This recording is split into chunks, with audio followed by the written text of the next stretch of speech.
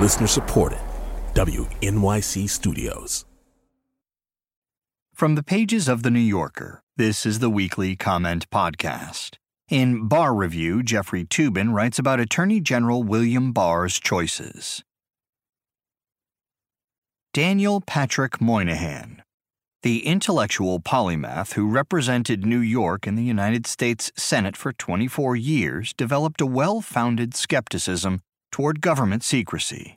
Bureaucrats and others, Moynihan knew, could always conjure reasons to keep information under wraps, and the ratchet of secrecy generally worked in only one direction.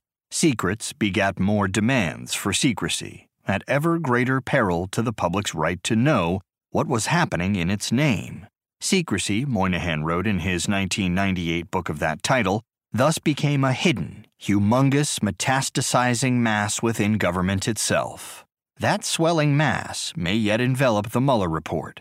When President Trump nominated William P. Barr to be Attorney General late last year, it was clear that one of his principal responsibilities would be to determine how much of the forthcoming report from Robert Mueller, the special counsel, would be disclosed to the public. At each stage in the process, Barr has narrowed the range of information that he says he will allow the public to see. At his confirmation hearing in January, he pledged that he would be guided by a commitment to transparency. Last month, though, after Barr received Mueller's 400 or so page report about possible ties between President Trump's 2016 campaign and Russian interests and the president's attempts to cover them up, the Attorney General, on his own initiative, created a series of roadblocks to public disclosure. Under the Department of Justice regulation that sets the rules for the release of a special counsel's report, the Attorney General is supposed to consider the interests of the public in being informed of and understanding the reasons for the actions of the special counsel. But Barr erected a quasi-legal structure that gives him enormous leeway to censor much of the Mueller report. According to a letter he sent to congressional leaders, Barr established 4 categories that were off-limits for public disclosure.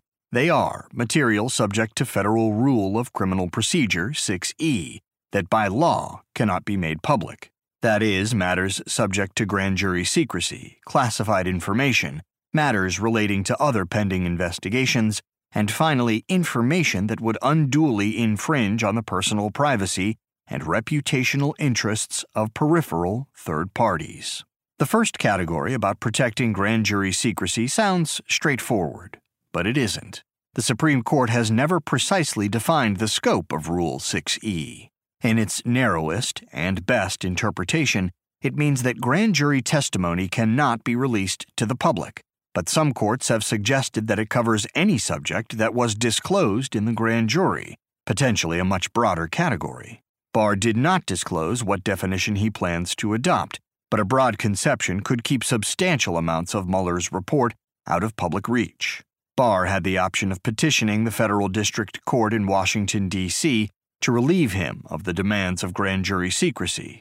Such a ruling allowed wide public disclosure of grand jury matters during Watergate, but there is no sign that he sought this kind of permission. The classified information category is the least controversial. Still, the intelligence agencies are notoriously overzealous in classifying their own information. This is a major theme of Moynihan's book. If Barr were to defer to them on this issue, that act would virtually guarantee widespread deletions in the report. The third area, concerning information about other investigations, such as those underway in the Southern District of New York, provides another expansive loophole for the Justice Department. Indeed, Mueller himself has already redacted significant amounts of information from his own court filings on this ground.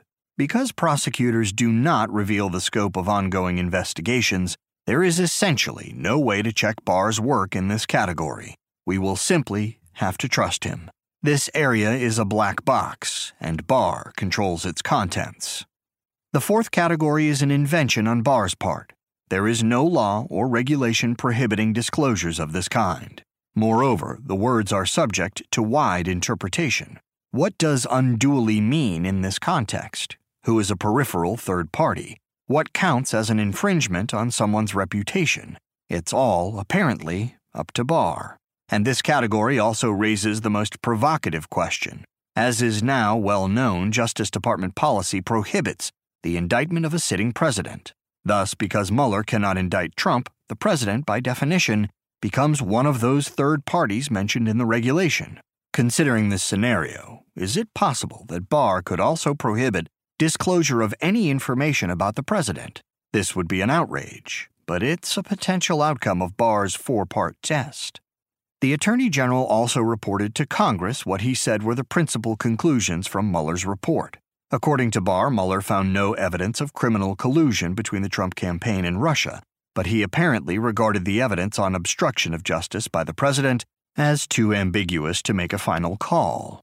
News reports last week suggested that some members of Mueller's staff think that Barr slanted the evidence in the report in order to make Trump look good. What is certain is that Barr took Mueller's equivocating as an invitation to make his own decision to exculpate Trump. The Attorney General had no business volunteering such a judgment about an investigation he did not conduct, but when it came to obstruction of justice, he could not resist riding a favorite hobby horse.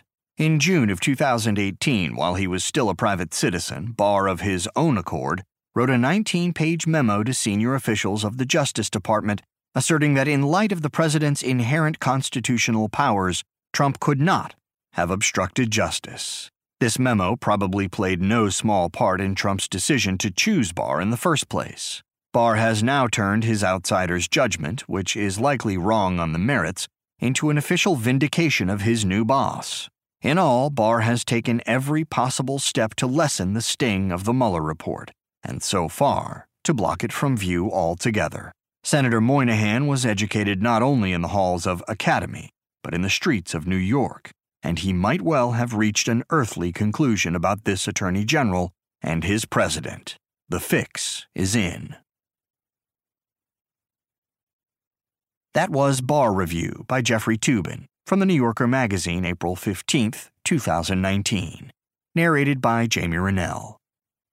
Also in the magazine this week, Nick Baumgarten on sports radio host Craig Carton, Paul Eli on the Catholic Church and sexual abuse, Emily Nussbaum on Fosse Verdon, Anthony Lane on High Life and the Public, fiction by Pat Barker, and more.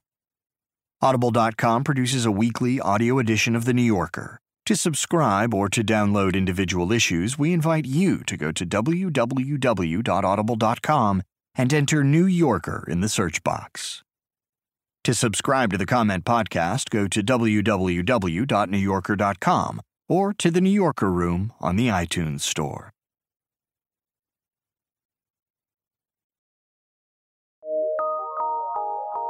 From PRX.